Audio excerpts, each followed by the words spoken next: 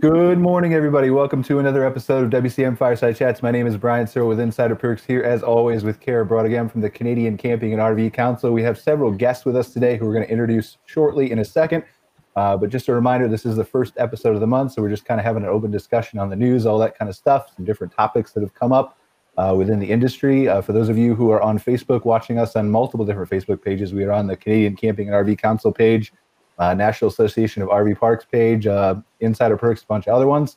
We can pull in your comments, so if you have questions or want to join the discussion, we can do that, put you on screen, involve you in all of that. And as a reminder, we also are available as a podcast on Spotify, Google, all those kinds of places. So if you want to listen to us later, you can. So just kind of an open discussion here. We got a few guests. Casey Cochran from Camp Spots joining us. You guys probably all know him. He's been a guest on the show before. Joe, first time on the show. I'm going to go and let you guys introduce yourself in a second. Joe does some really cool apps for campgrounds. And then Ryan, who somewhere in history did something that was important that has been forgotten now. But currently manages the Petoskey KOA in Michigan. Ryan and I go way back, so we have a little bit of an interesting banter going on. But let's you'll see that, I'm sure, throughout the show. But let's go around. Casey, tell us a little about what's new with CampSpot. What's going on with you? Yeah, we're still kind of heavily in the crazy onboarding session right now. So maybe 200 or 300 parks that are still kind of frantically trying to go live here. Wow. How busy they are and how how many calls they're having come in and how much maybe some assistance on automating some of that some of those reservations and processes. So, but it's good. All's well. A lot of the parks that are live are off to a crazy good start. Really, some of them are full, like completely full already, which is incredible. We're getting more and more reports with parks that are normally would take a monthly rate, and they're just allowing that to be their daily rate now. And I saw that in the group this morning. So did I. I was going to ask you about it. Yeah. Awesome. Yeah. We've seen that a few different times with parks that are like, hey, we're just keeping a daily rate, and we're not doing a monthly rate based on certain occupancy triggers. And so just automating that for parks is really cool to see, just them getting comfortable with rules, getting comfortable using technology to really make a massive impact on their bottom line. So it's been good, busy, but fun. All right, we want to come back to you because I want to talk about your gift card partnership and stuff later on. But Joe, what's new with you? Yeah, kind of the same thing as Casey. A lot of onboarding right now. So getting our our older customers, longer customers, I should say, set up for a new season. With features that we added last summer or in the fall. We're trying to move them over and get them to using new things and get them ready for their season to start up. And then we got a lot of customers in the pipeline that just haven't gone live yet. That gotta make sure they get their content in and ready to go by the next 2 weeks. Awesome. Gearing up for camping. All right, Mr. Ryan Krotz, what's new with you? It's been years since you've actually talked face to face. Yeah, I thought I got away from you, but obviously not. So that feels good. Nope. Yeah. So I manage properties for some communities, actually. So Casey, I've dealt with a lot of the transition between NCR and CampSpot and K2 and everything. So now I've gone back to KOA. So I'm actually running one of their properties in northern Michigan. We're going through a huge expansion. We've got dozers running up and down our driveway, and we just opened on Friday. So it's an incredibly stressful time. But want to take the opportunity that I have now to, hop on a Zoom call and help Brian as much as possible. Well, thank you for being here, sir. I want to take a look at some of your renovations and stuff. You were showing that to us before the show, so we're going to take a look at some of those cool things that you guys are doing up there. But what's new in Canada, Kara? Like, you've got some camping season starting, but not starting up there, right? Yeah, things are in rough shape in certain parts of the country here for sure. I feel like I'm a broken record for a year now saying, depending on where in the country you're located, the rules and stuff are really variable. Some of our provinces are pretty locked down right now. Still, we're seeing what they're calling a third wave.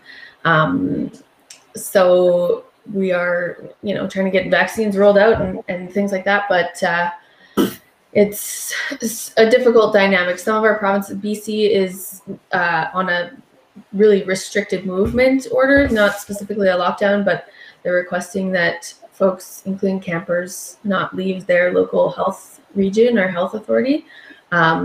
So that's, there's a little bit of camping, I think, able to go on, but really close to home. Whereas some of like Ontario has specifically said, stay home, no camping allowed.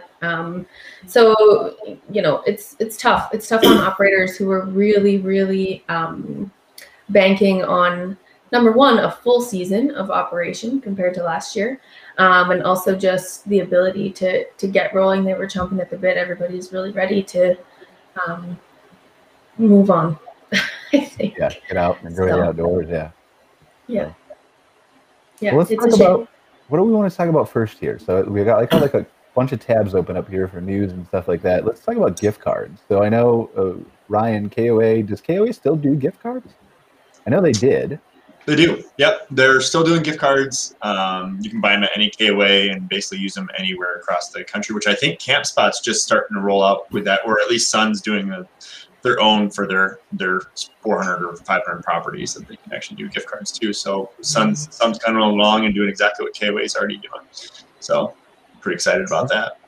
Has there been a lot of, and I want to touch on that with Casey in a second, but it's part of why I brought it up. Has there been a lot of uptake on that? Because I remember early on, and early on was like, 7-8 years ago when they first introduced KOA's gift cards.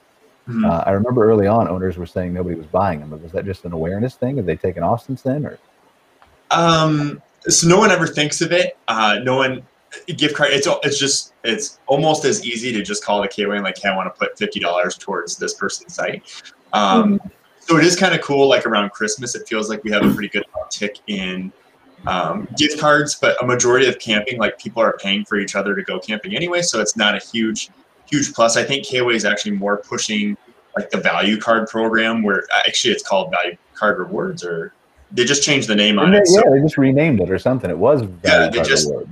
Yeah, I think it's Value Card Rewards now, and it's that is kind of actually where they're pushing a majority. So like we have very important campers, VIKs, that they can cancel a reservation without cancellation fees, and they just have to keep their point systems up. It's kind of like what they used to do in airline miles, where you get so many airline miles, and like now all of a sudden you get free drinks in first class, and that's kind of what they're trying to build in the KOA industry. And especially like right now, man, you want to talk about the perfect time to own a KOA in the United States. Sorry, I didn't know about the Canada thing. That's crazy, but it makes sense because none of all the Canadians had to cancel for a Canadian long weekend. But like no one wants to travel in a plane right now. And so camping in the United States it is insane.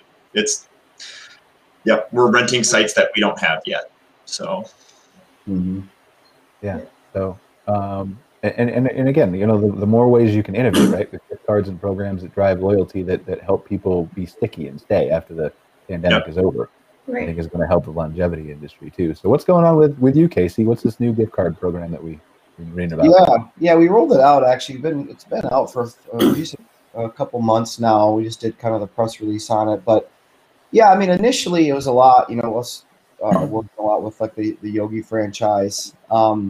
There's a big push for them to be able to sell gift cards and things of that sort. Really, just have it integrated in the system where you can, add a balance from the reservation system, and then obviously accept that whether it's online or at the campground. So it's been cool just because there's a lot of parks that aren't a Sun or aren't a Yogi, but they branded themselves extremely well, and they want to have branded gift cards to be able to sell to create that loyalty and push that around to people. And so I think getting through the first Christmas, like having enough campgrounds that have these, they invest a little bit into having some gift cards, on site that are customized to their brand or their park, and getting through that'll just keep escalating. But it's been good. I mean, so far there's been a ton of parks that have adopted it, and it's working smoothly and working well for them. So again, anything that you can create to keep people coming to your park, you want to do. We're seeing that a lot, even like with the cancellations, us really, not in a consultative approach, but to some extent with a feature that we have, which is just camp credit versus user credit, which a lot of systems do. But I mean, instead of doing a refund, potentially with a cancellation policy or fee, considering all the kind of the crazy times, it's basically just putting that full amount on their account, Right. and they have to use it there, right? So you're bringing them back to your park. You're opening that site back up for someone else to book, but you're not dealing with a 25 or 50% cancellation fee, but they have to use those funds at your park. And that's been working really well. We've seen that a lot in Canada, actually. There's, so a lot of out of province cancellations that have had to happen, putting that as a credit so when they can come back and then open it up. And we've seen some still some good numbers, though, even though there's been a lot of cancellations. It's been cool to see a lot of the local people are like, oh, there's a spot now. Yeah. We're gonna, where they can. So, it's interesting how it, it flows, where the people that are on top of it get their spot, and the people like me that want to book last minute, are realizing, oh, there's a spot now where normally there wouldn't be. Right. Well, there is a trend toward that we're seeing, at least in the parks that we're running Google ads for and stuff like that, is everybody seems to be waiting 3 to 5 weeks out at least, or less, to book their campsites. And so we're seeing obviously a lot of reservations coming in, but there's a lot of looking and waiting and kind of seeing, and I think it's going to be interesting to see how those numbers shake out, right? It's so hard to make a plan longer than that with restrictions and things. I mean, maybe this is specific to Canada now, since down south, you guys are so much farther ahead than us. But it's with no idea, what restrictions are going to look like. It's tough to plan any longer than that, which is a shame. It's tough on operators for sure. Well, but I think consumer behavior has kind of changed too. Now that there's more people working at home, maybe I don't know if there's more people that are being homeschooled, but for a while there was virtual schools and stuff like that. Yeah, I think there's just more flexibility. Yeah. So I think people are willing to wait longer instead of planning that one vacation 6 months in advance type deal, which is, I don't know if it's good or bad for campgrounds. I think it has to shake out and see, right, how that works out. But it seems to be. Oh, go ahead, Joe. It seems to be campground to campground, because a lot of our campgrounds, they're full up all summer. They're booked out the entire summer. Yeah. Be it seasonal or overnight stays, they're booked the whole summer now. So I think it probably depends on the type of campground and location in terms of where they're getting those shorter bookings, or that longer. People are just getting the whole season done out of the way now because they're scared that those spots are going to fill up. I would imagine it's more toward that luxury experience, the experiential type campgrounds that are probably getting pretty full up already for this year. Yeah, I think you're right. I think it's definitely campground to campground. But before I go away from gift cards, though, Joe, I wanted to talk to you too. So Casey and Ryan, these gift cards, can you just redeem them for night stays, or can you redeem them for things in the store and amenities and stuff like that? Yeah, ours acts exactly like a credit or debit card, so you can use it for whatever it is you're looking to use, through the point of sale or through reservations. So do you think, Joe, is there a way to, or do you want to eventually integrate this with something like an app that you were designing where people could redeem it for amenities or firewoods or stuff like that? Well, I'm going to table that for just a second. Ryan had mentioned how, it's not always been so useful. Yeah. And that's actually one of the examples we use for all of our customers is when we talk about push notifications, is to send them out to everyone right around Black Friday and do a Black Friday gift card sale and sell your gift cards then, because there's plenty of people that don't know what to give their wife or husband, and they know they camp every year. So like, oh, this is just to get us thinking about it. I don't ever see those promoted. I don't ever see Facebook ads running in Thanksgiving talking about gift cards for campgrounds, and we camp. So we're on the ads for things, but we never see those. And we always use that as an example of something to use there. In terms of us taking on something like gift cards, about 2 years ago, we added loyalty. We have a few campgrounds that use it, so they can do all of that through the app. But because, the point of sales don't integrate with that, and we haven't had a big uptick in it just because they want to add it to their point of sale. And so it's there, so you don't have to do one thing over here and then one thing over here. Right. And so, like I said, we have a few customers that use it. A lot of them haven't, though, because of that integration. So that is definitely something we would move to if the ability was there. Because the cool thing is with that, you have it on the go. So you can get points for attending events. So you going to one of the campground events gets you more attendance there. So it looks like your campground's more fun. And that's one of the things that we can add to it that way. And that's more so loyalty, not so much gift cards. Joe, can I ask you about this project you're doing with Johan Fedema in David Thompson country, or is that top secret still? No, that's fine. Well, now it's not. You just told the world. So. I actually was going to mention that to you before the show. About 2 years ago, we realized, so we've done apps for campgrounds for 4 years now. And about 2 years ago, we realized that a town is just a really big campground, or vice versa. Yeah. Campground's a really small town. And so we didn't know what was going on in our town, so we made an app for our town. And so about 6 months ago, another town came to us and asked us for an Eat, Shop, Play type app. And so while our focus is still on campgrounds, we kind of have another person working on sales to do the Eat, Shop, Play type apps. And so one of our, we have quite a few. We have a few in the pipeline right now. And one of them is Rocky Mountain House, Alberta. And so they're going to put out an app pretty soon called Discover David Thompson Trails. And it is basically a way for them to advertise all of the people in the local community. So as people are coming for vacationing, they have a quick and easy way to see the kind of the hot things to do right through an app. List all of the events out. So everything's in one location for visitors or residents. And this connection was made through the Canadian Outdoor Hospitality Conference and Expo. Yeah. Yes. Yeah. We were actually attending that, and we met Johan, and he said, "Well, I think this would actually be really good for our town." Mm-hmm. And so he said, "Do you do that?" Well, we actually just started, so it kind of worked out pretty good. And I think for him, it's great because one of the things that certain levels of businesses we get to do is be able to send push notifications to their customers. Yeah. And so it allows him to still communicate directly with his customers without necessarily having to go out and build a full app himself. Yeah, he's very invested in the tourism success of the region where he operates his business. It's a high priority for him. He's very actively, works closely with the other campground owners in his area and does a lot of unique, cool stuff to just make the community more vibrant and more of a kind of destination. I really admire that about him. So he's done some fabulous work there, so I was excited to hear. So is it live yet? When does it go live? It is not. It's getting pretty close. They're working on some communication out to the local businesses in terms of how they're going to be listed and different levels of availability inside the app. So I'm not positive when. I would expect it to be in the next month or so, but I'm just not positive.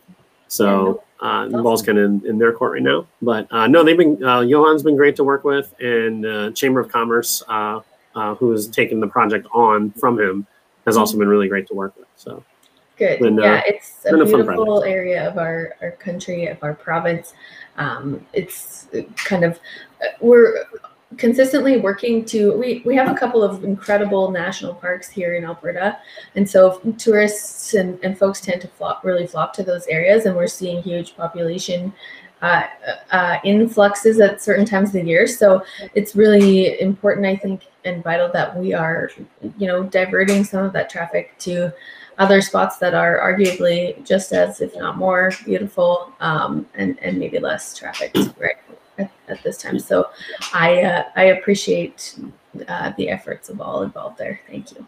Yeah, as we went through their businesses, I think campgrounds might have been the one with the longest list of businesses inside the app. So there's a lot of campgrounds in that area. There's a ton of campgrounds. It's deeply forested, beautiful, kind of natural place to go experience Alberta. So hopefully, I'm happy to hear we'll be hopefully driving more traffic there once the world is more normal.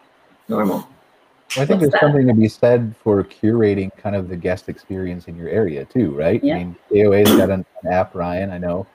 I haven't used it in a couple of years probably, but I think there's probably some usefulness there to the sheets that you're handing out across the counter to what you're telling people is a local restaurant that has good pizza to whatever.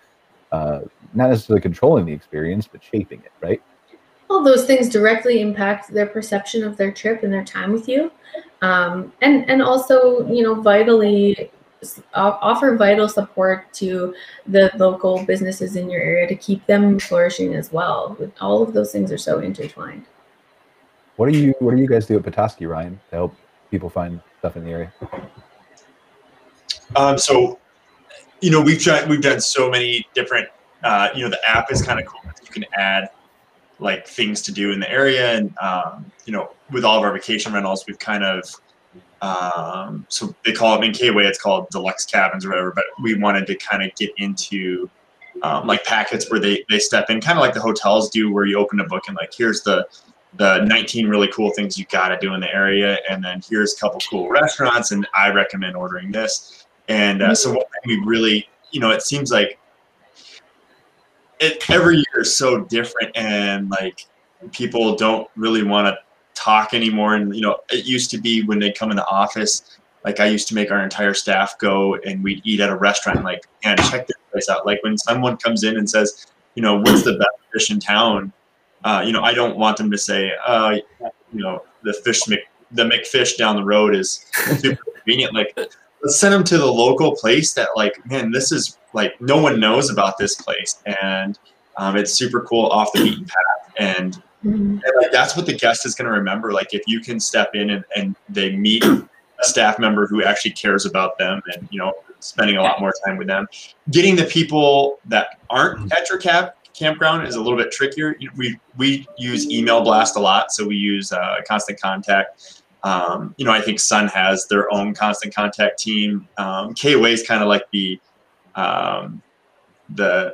stepchild for Sun Communities. I think most of their properties are Sun based, with Sun programs with NCR and CampSpot, and K-Way is the only one that uses K2. And so we're kind of on our own when it comes to how we want to market, which has been awesome, because I have lots of ideas and a lot of stuff that actually I used to do with you, Brian, that I'm like, man, this transfers over so well.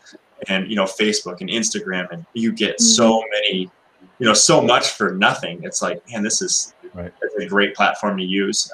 And like once the guest checks in, you can actually send them push notifications. So if they give you email addresses through K2, you can actually push notification them like, hey, we're doing bingo at 7.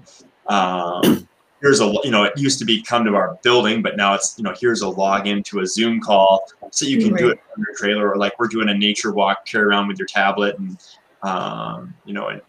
it's just as a tweaking of everything to make it work with the new COVID world. So we should probably have a show on that sometime, Kara, just talking about the new ways people have innovated, because it's been a year, right? I think we talked about that briefly last year, like COVID activities, but I think now that people are a year in, I think there's probably a lot of good examples.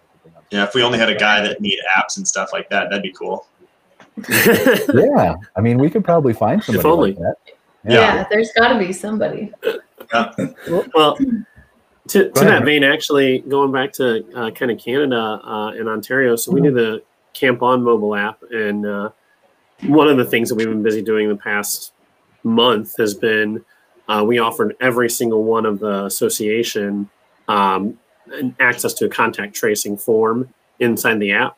It's not contact tracing and knowing where people are going and doing. Why not, Joe? They're required. All kinds of creepy with this if we want to. They're required to fill out a form when they enter any of the Ontario campgrounds.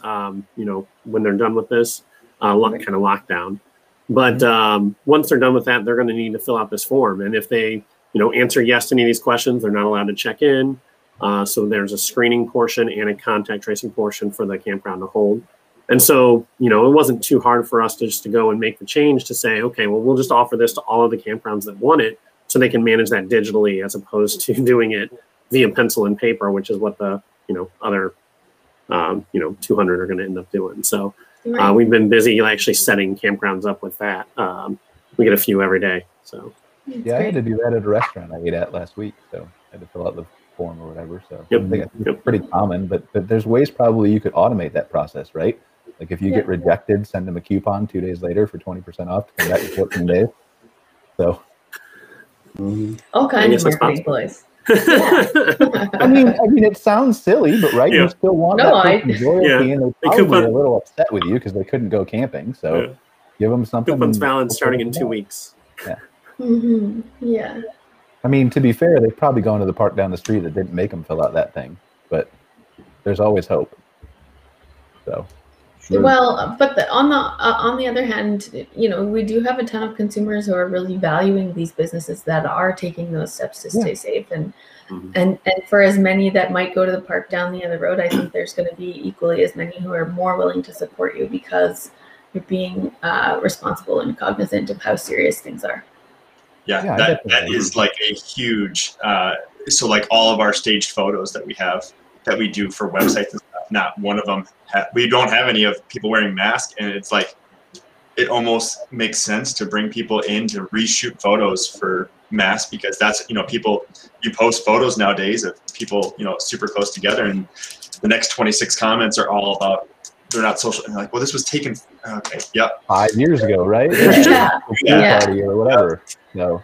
Yeah, it is. It's a unique dynamic. I know we're kind of facing that too as we kind of enter camping season, and we're hoping to do some big, you know, celebratory kind of nationwide events. And, you know, in certain parts of the country that would still be possible, and in others it's not. And so it's a tough thing to kind of navigate and tightrope walk, because that perception from consumers that, you know, you're disobeying or being flagrant about any expectations can be really damaging. It's a huge concern for sure.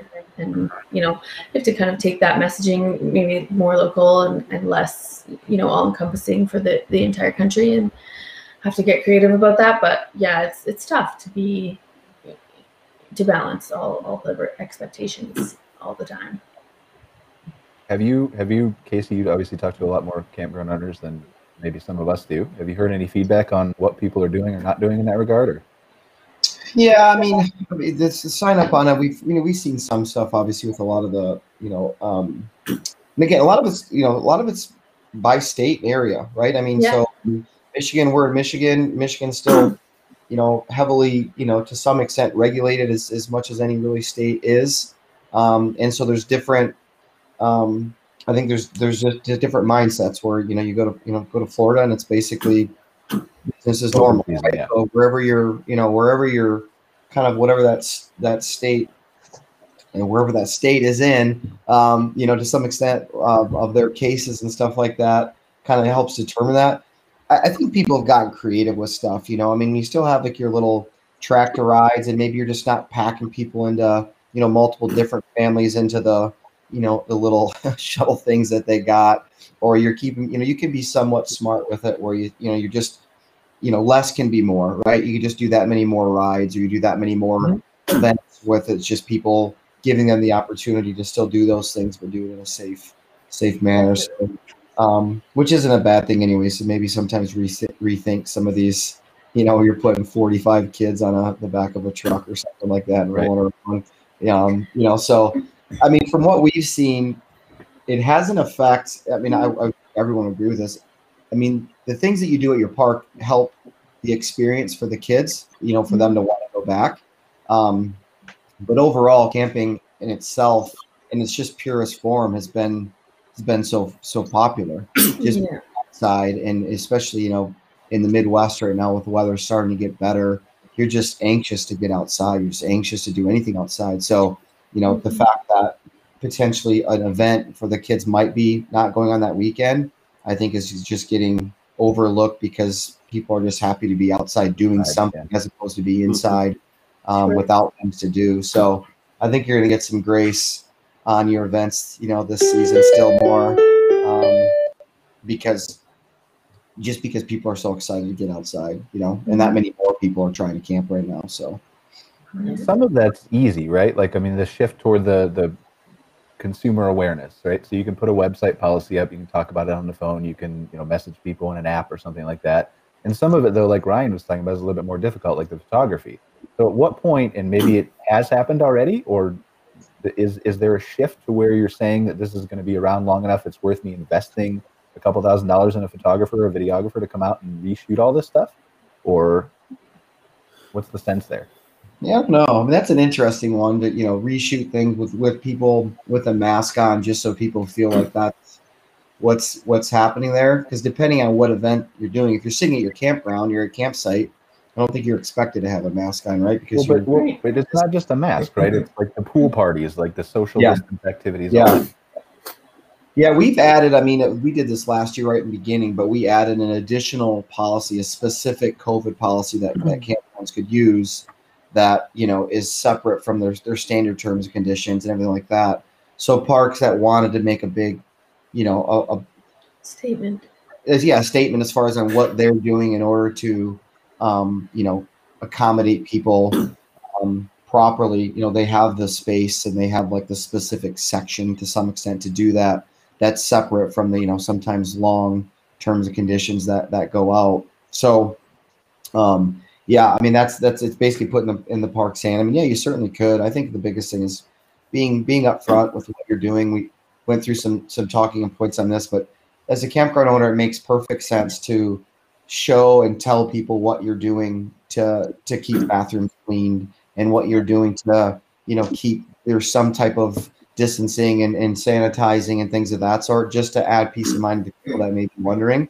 So the more forward you can be with some of that stuff of what you're doing, whether, you know, I care about it or not, the fact that you're doing it is what's relevant for the people that do care that you're doing it. So I think just some of the obvious things of saying, you know, posting your cleaning schedules, posting, you know, the actions that you're most likely campgrounds are taking anyways, but, you know, making sure that anyone that goes to your site or goes to book understands what you're doing, I think makes a lot of sense. Some of these policy changes are permanent too. We've had campgrounds that they decided, you know, that 20 people can be in the rec center at a time last year, and they decided that 85 people can be in the pool at a time. We stayed at this campground before. It was actually the first campground we had as a customer, and their pool gets packed. And so before they knew whether they were going to have any restrictions this year, and they probably won't have any restrictions this year, they've decided they're going to still do pool passes this year because it made the pool more enjoyable for everybody when they, you know, could come in a staggered time and get their passes beforehand. What they've done in the off season was to streamline that process and make it easier, as opposed to, you know, handing out tickets and stuff like that. But this way, you know, everyone gets to enjoy the amenities a lot more and can actually swim in the pool rather than being stuck in one area of the pool because there's too many people to actually swim. Well, and I think that goes back to the consumer experience stuff that, you know, campers are valuing that stuff too. They don't care if there's a pool time limit if it means their time in the pool is more enjoyable while they get to be in it. So it's kind of a win-win for everybody. I think a lot of parks are really, we've said this before on this show, that they were almost kind of forced to change stuff that didn't feel broken, and realized, you know, it benefited from those changes. And I'm hearing tons of parks tell me that, you know, a lot of the stuff they're gonna keep up with, which is interesting and you know, one of the few rare positive things maybe to come out of all of this. That's cool. I'm actually really excited to hear you guys talk about your pool policy is actually working, because Cava, the park I was working in California, it was 120 and you're allowed 80 people in the pool at a time. And I have never been called so many names in my life. So like hearing you guys like, oh man, the pool passes are great and we're gonna do it. I'm like, how? Like that was my Saturday from Friday afternoon till Sunday when everybody left. I just went around like a piñata getting murdered. So pass whatever you guys got along that works. Well, in their particular case, they were membership, so it was probably a little bit different. They were membership and ownership resort, so you know, they have the same people every weekend. I mean, I get it. If I'm showing up as a camper, you know, and I, you know, don't plan, and I just plan on going to has a pool or a water slide. We've had that happen a lot with hotels where we go to a certain resort because it has one little mini slide, and we're like, hey, this is gonna be great for the kids. And then you get there and it's shut down, and you're pissed. You're like, what?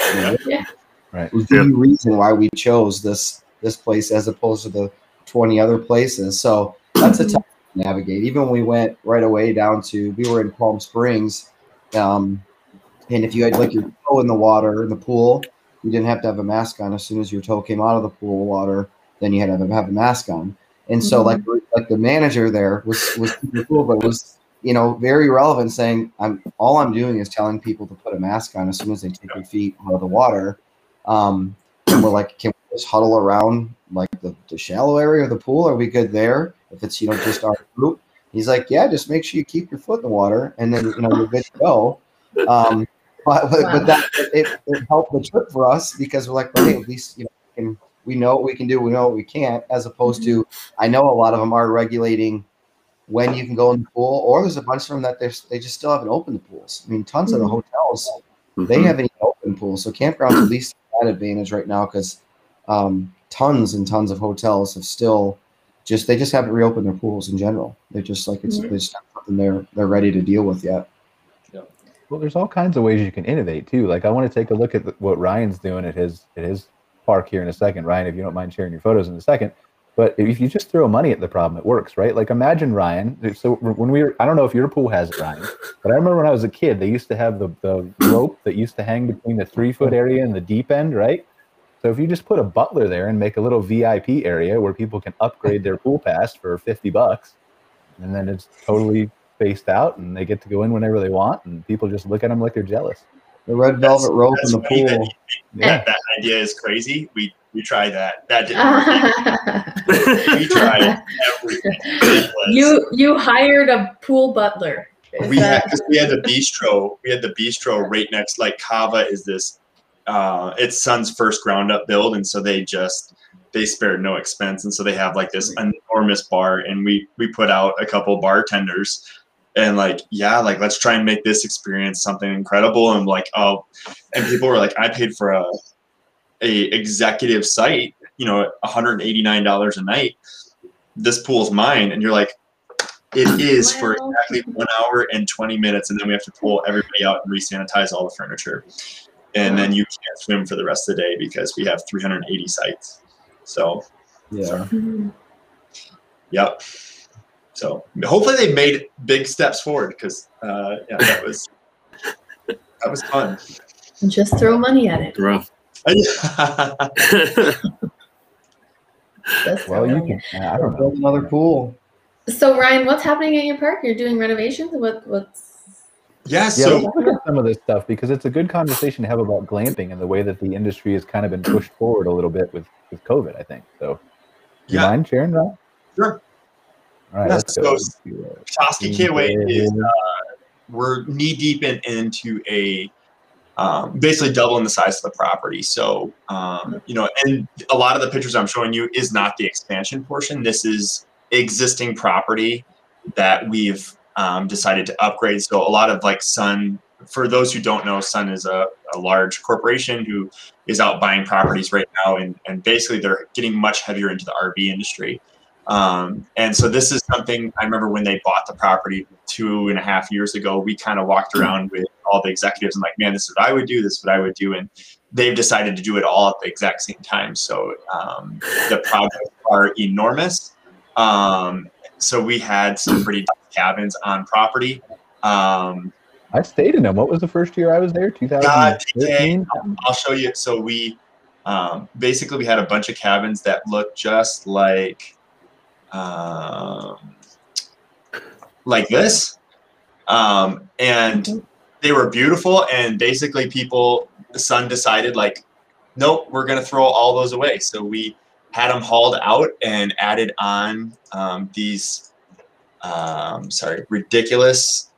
ridiculously beautiful deluxe RV spaces, and so these kind of sites here, they have it took probably 20,000 to get the ground to a point where it could hold these.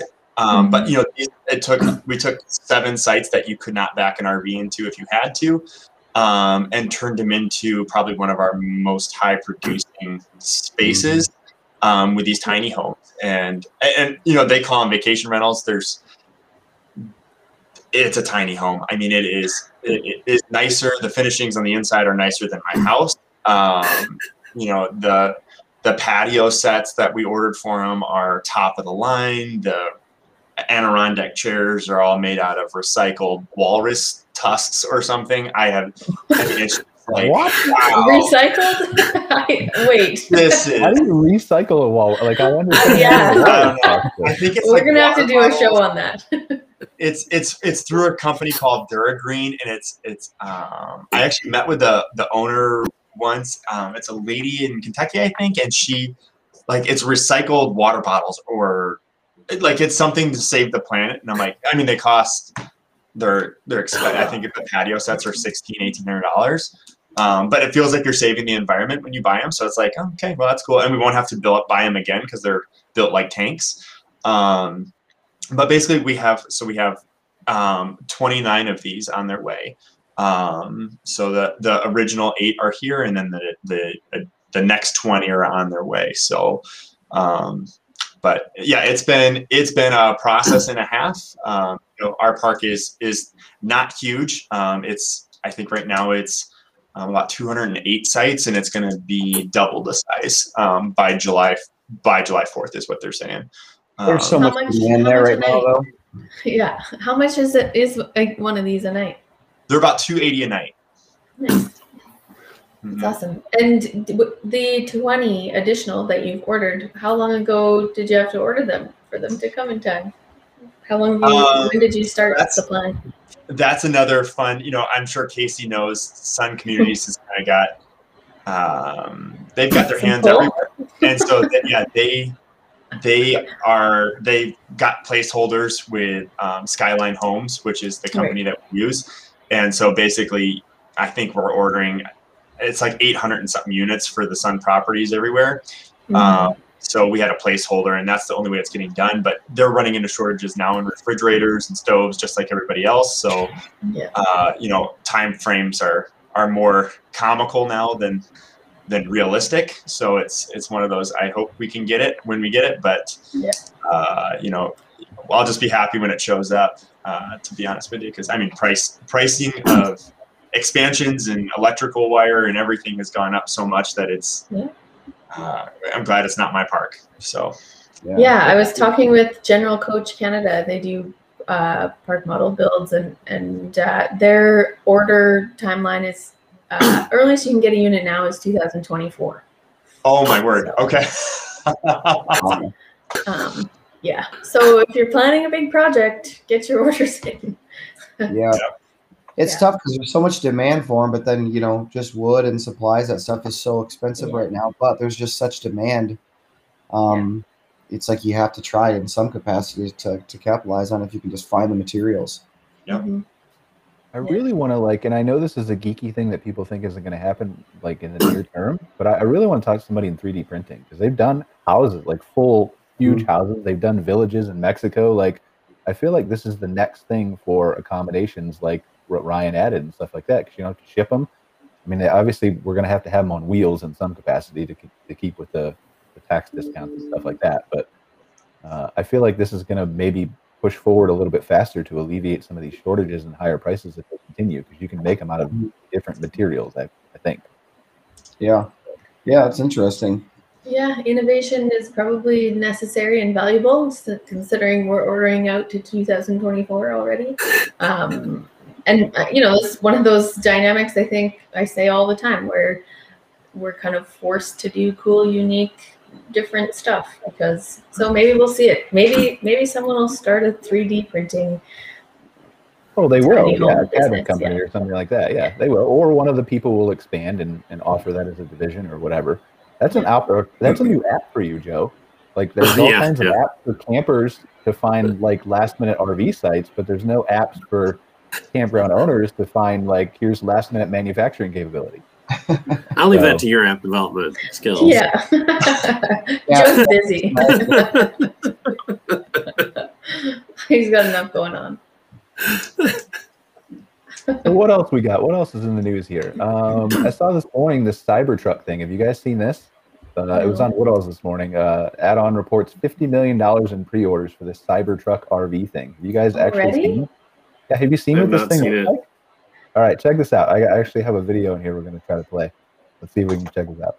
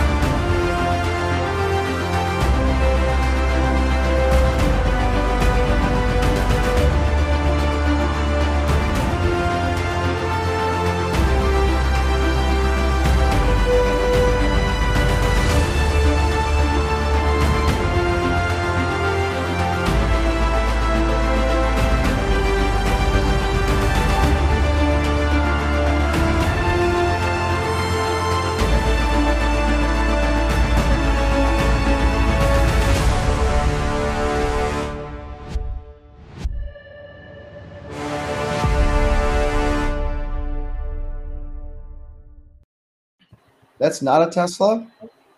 That's I think it's an add-on to Tesla's Cybertruck. Like I think it's a modification that you will be able to purchase when everything comes out. I don't think the Cybertruck's out yet.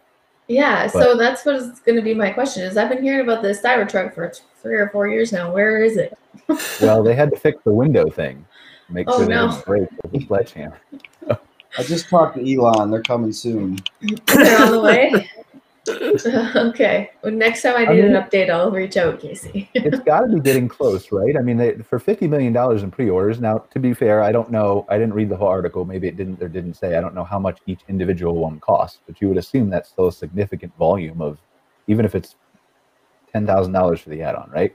That's a significant volume of pre-orders that they've hit with people who are obviously interested in the outdoors. Like, it's a cool gadget thing, but I mean, as much as I love the outdoors, I'd still rather be like tent than something that frame. But well, in either case, like it doesn't look like it's made by Tesla itself. So even if they're taking pre-orders, it's kind of required that Tesla's going to end up producing these at some point in time. Yeah, but it's still. I mean, I think it's just one more thing that's indicative of the demand for the outdoors through the pandemic and everything else, right?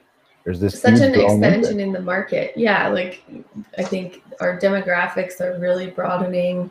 We're just seeing more, that's not appealing to your typical camper maybe, but obviously there's demand for it. And so, I think that speaks to folks that maybe didn't camp in the past, really obviously considering it. So we'll see. Can't wait to see one. Would you stay in one of these things? No, as soon as I saw the video, I'm like, that's going to be the guy who's like, I am a Tesla diehard fan, and I want this so bad.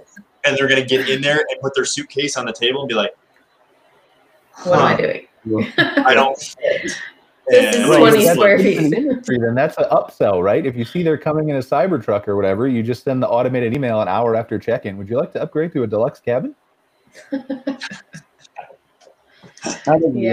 People are going to be pulling something behind that Cybertruck, so they'll probably be fine. But the mileage goes.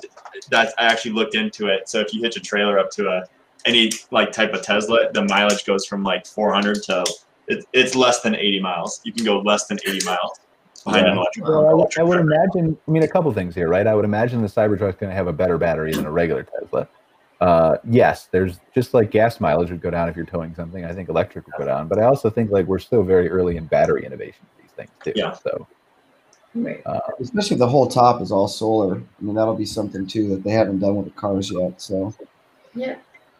Did you guys get? You get a lot of the like off-roading vans, like the out in Canada. The what do they call those? Like the guys with the big quad wheels on the vans and the Outlander sites.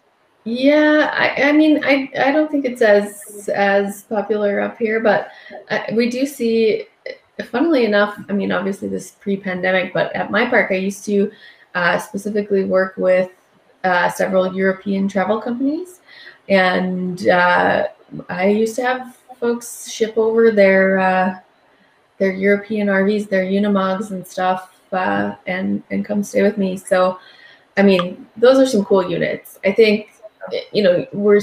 There's lots of technical capabilities happening there while still like being rugged and a lot less like futuristic looking. But I guess again, that's a demographics thing. But yeah, I mean, I think folks who invest that kind of money in an RV like that do it for the experience. They're happy to pay the money and ship it over. And then, I had a customer who actually came to me a few times, stayed with me a few times over a period of 2 years, but was just like going all over North and South America here. So it's fascinating. What a life. I think there's a lot of ways you can research and just make your camping experience better, right? And I was thinking like maybe we should highlight some gear on the show, Kara, just for campers, but also that people could sell in their stores. Maybe that would enhance the experience. So we used to do this like long before I did marketing for campgrounds. Well, a couple of years before I did that. We used to do videos on tourism attractions, hotels, stuff like that. We also used to do gear reviews. So they would send us all this kind of stuff in the mail that had to do with camping and outdoors. And, I got free shoes and hammocks and all kinds of cooking supplies and all that kind of stuff. So, but some of it was really cool. Yeah, we work with a couple of great companies up here in Canada, Venture Outfitters. They've got tons of really unique, cool gear options, both for campers, but specifically are working. They've got this great like rentals program, so they do all kinds of e-bikes and paddle boards and all this cool stuff that campgrounds can utilize for rentals. So definitely, I'm game. Saw the Wisconsin trade show. They had a couple of the e-bikes there. And more campgrounds are going to start pushing those for add-ons, just because again, add-ons have exploded, obviously, as far as people wanting to add to their camping experience with any way possible, whether it's like a portable hot tub or just all sorts of stuff, golf cart. But the if you have like biking trails, I ended up buying two. Someone came in and bought the guy's entire booth at the show with every item in it except for the two bikes, and I was like, wow. Yeah, really good deal on these bikes. You can go on with with nothing and selling everything. So I ended up getting these bikes, and they're great. They're big fat tire e-bikes. They go like maybe 35 or 40 miles. Mm-hmm. Then of course you just use it as a regular bike if you need to afterwards. But to rent those out on a daily basis, I could see you making some really good margin on those. For sure. As an add-on. Well, that's the thing. There's a lot of room for innovation in the industry, right? And so you look at, like, I started clicking on some of this gear video on Facebook, and then obviously, like, Facebook started showing me gear ads like every other second. It seems to know what I want now. But that's some of the ways that these park owners can innovate, right? I mean, like, we've got this COVID situation we're dealing with, and you take like pavilions, for example, right? And I'll show you a video of something I have here in a second. Talk about pavilions. Like, there's some states that you can still gather and all that kind of stuff, and you're going to do that, and maybe you're still within your household or whatever. But I think it's a revenue opportunity for maybe rethinking that experience. So look at this, and obviously I know you don't want guests doing this on their own, or at least that's the feedback that I've seen from park owners. But I feel like if you turn this into a activity, no, I mean you'll see what I'm talking about, right? Yeah, I bet. Campground owners to complain about it, but I feel like it's an opportunity for them to make more money if they pivot it. So check this out.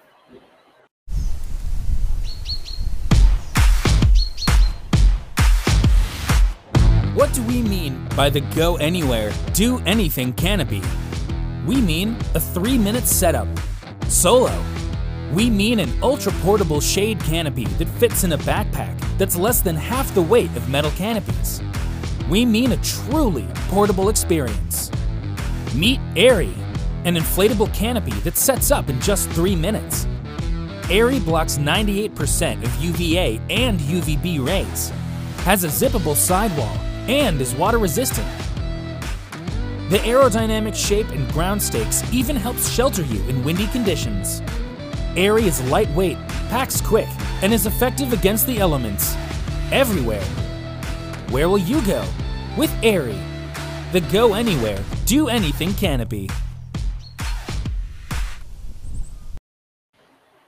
I feel like one wind gust and that thing's going to be well, maybe, right? But here's what I'm saying, right? Like, you hear a lot of the campground owners who say, like, no, there's no way I'm letting a guest put one of those up on their site. It's all kinds of. But if you turn it into a rental, where your staff could come and set it up, that's a money-making opportunity for a family to have a shade experience or a small gathering or a birthday party or whatever. Yeah. Is that feasible, Ryan, Kara? Kara's gone to campground in the past? I mean, is that something that is? Am I wrong, or? No, I think there's. I thought it was going to be worse, frankly. Well, I mean, I can get it. I can get it there. Like, I can go look for more videos. Like, give him 10 more minutes. Yeah, we've talked about bringing bears into your park and all kinds of things. So I thought it was going to be a lot worse than that. I mean, it's an attraction. I don't know what to tell you. People will flock to the campground. Yeah, I mean, for me in my park, canopies and things like that were more of a hurdle specific to things like grass maintenance and making sure the grass underneath the canopy doesn't die because they're staying for 2 weeks or whatever, right? So it's less about that stuff, but certainly I think there's definitely ways to be creative about it, and if you're kind of controlling when it's set up and those kinds of things that potentially. Right. I mean, if they're willing to pay $100 to $200 for a pavilion, why wouldn't they pay $50 for an hour or two with this thing on their site? So what we found is instead of trying to do that on sites, you actually do it at the pool and you build gazebos. And you can actually rent gazebo space at the pool. And that seems to rent a lot easier, and you can make it more permanent, and it's on concrete. But yeah, I don't know if I'd go gazebos on RV sites, but I would for sure do it at the pool. So yeah, no, Big open land and it's not, you don't have shade or whatnot. I could see it, especially if it's like a hot day and you see someone else that's got one out that's, you know, chilling with a Mai Tai in the shade. Yeah. You know what? Now that you say that, though, imagine the new builds. Like, there's all these new developments coming that don't have the trees full grown yet, right? Mm-hmm. So in certain places, I don't know. Or any place in Arizona. Yeah, I was gonna say there's lots of places just where the landscape, even here in Alberta, like if you go out to a campground in the prairies, like there's no trees here. Like you need to bring some shade with you. That's because it's not a thing. It's not a thing that works for all parks, and I'm not saying that, but it's Right. just, it's one example of ways that maybe you pivot and innovate, pandemic or not, that you can make extra ancillary income, and there's nothing wrong with putting more money in your pocket, especially when you're helping people have an experience they want. So, yeah, no, I agree. Yeah, Totally. all right, well, we're almost up on our hour here. Anybody else have anything to add that we didn't cover or that was in the news that they want to talk about real quick? Or I would just parlay what you just said. I mean, add-on revenue right now is through the roof. So if you're not doing something, if you can't invest in a cabin right now because you can't get them for 7 years, invest into some unique ideas for add-ons. Mm-hmm. You know, take some risk there. Because again, a lot of people, new campers, are looking for whatever you have that's available. You know, and they'll try it once.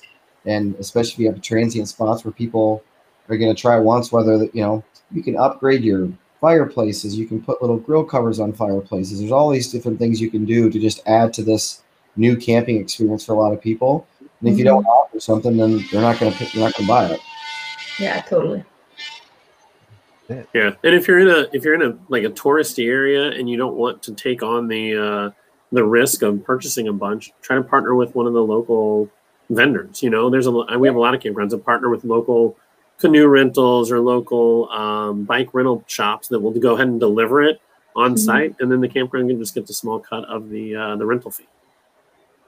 Yeah, and sometimes that reduces your liability too, I think, right? Partnering with the outside. I would imagine so. Yeah. Mm-hmm.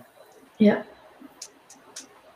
Ryan, you got anything else before we leave? You've been conspicuously silent throughout this whole thing with your banter. So embracing it, man. Disappointed. Day one, you don't want to get kicked out of group on day one. He's reining it in. He's holding it back until number 3. So what's next for Petoskey then? Close this out, Ryan. What's next for? I mean, obviously you're putting these cabins and all that kind of stuff. What is the end game here at Petoskey? I think that's non-disclosed information, but I know we're going pretty high. It's not a public company, so you got to be careful what you say. But I know it I don't even think I'm actually allowed technically to be on these. But great, like it's. Well, good. We'll have to have you back next week then until you get in trouble. Just wait for my phone to ring, so it'll be good. But no, I think we're going super high end. So bocce ball courts and tennis courts and everything here. So it's gonna be a park to come see someday. But I know you're in an undisclosed place too, so I don't know how far of a drive it is from wherever you're at. But well, I don't have bocce ball pits, so I feel like that's worth taking the drive wherever I'm. Yeah. We're supposed to be driving through that area ourselves in October or September. So we might have to stop by and take a look at it. Well, now's your opportunity to ask for a comp site, Joe. Live in front of lots of viewers. I'll refrain. Things are getting blurry on my side. Sorry, guys. I don't know what's happening. No, you're good. All right, well, thank you, everybody, for joining us. I appreciate it. Casey, you got to hook me up with somebody from Northgate. We want to talk about Camp Finfo on the show. Yeah, for sure. I think that's an interesting conversation. Sure. Yeah, I want to check it out for sure. Yeah, for sure. All right. Well, thank you, Ryan. I appreciate you joining us. Casey, Joe, as always, good to have a nice open discussion with the news. Kara, every week. Anybody? Well, we'll see you. Thanks for joining us. Have a great week. Have a great week, guys. Talk soon. Bye.